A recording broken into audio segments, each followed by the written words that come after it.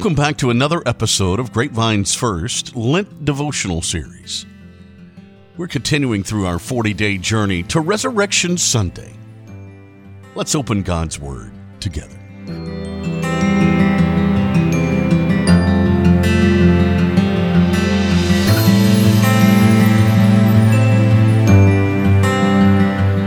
February 29. While I am in the world, I am the light of the world.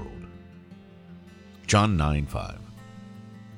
John chapter 9 unfolds this beautiful historic account of Jesus healing a man who had been blind since birth.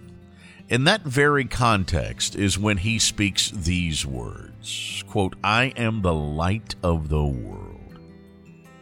The man was born blind, and he could now see.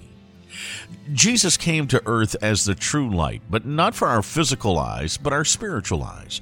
We too were born with, spiritual blindness. But God has chosen us, and He has called us into His marvelous light.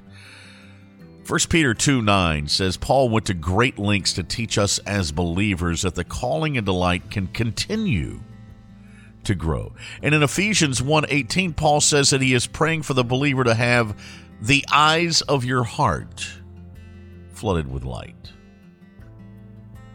If you're a believer in Christ, you've been called out of darkness into light. Oh, but the call for you today is greater. You see, your call is for an incredible flooding of light. Light to reveal any darkness, light to illuminate God's call this very day, and light to give you a peace in turmoil.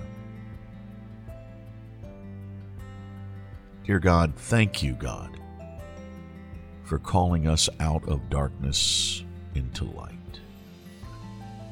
Thank you, God, for choosing me and calling me to a royal priesthood. Today I ask that you flood my heart with light. God, give me the eyes to discern sin in my life and the rescue for that sin. God, give me the eyes to see who you are calling me to today. God, flood my heart with your light so that no matter what I face today, I can experience your peace. Amen. Thanks for joining us in today's reading. Join us again tomorrow as we continue through the Lent season. For questions about today's message, call us here at Grapevine's First Baptist Church or send us an email at info@grapevinesfirst.org. We'll see you tomorrow.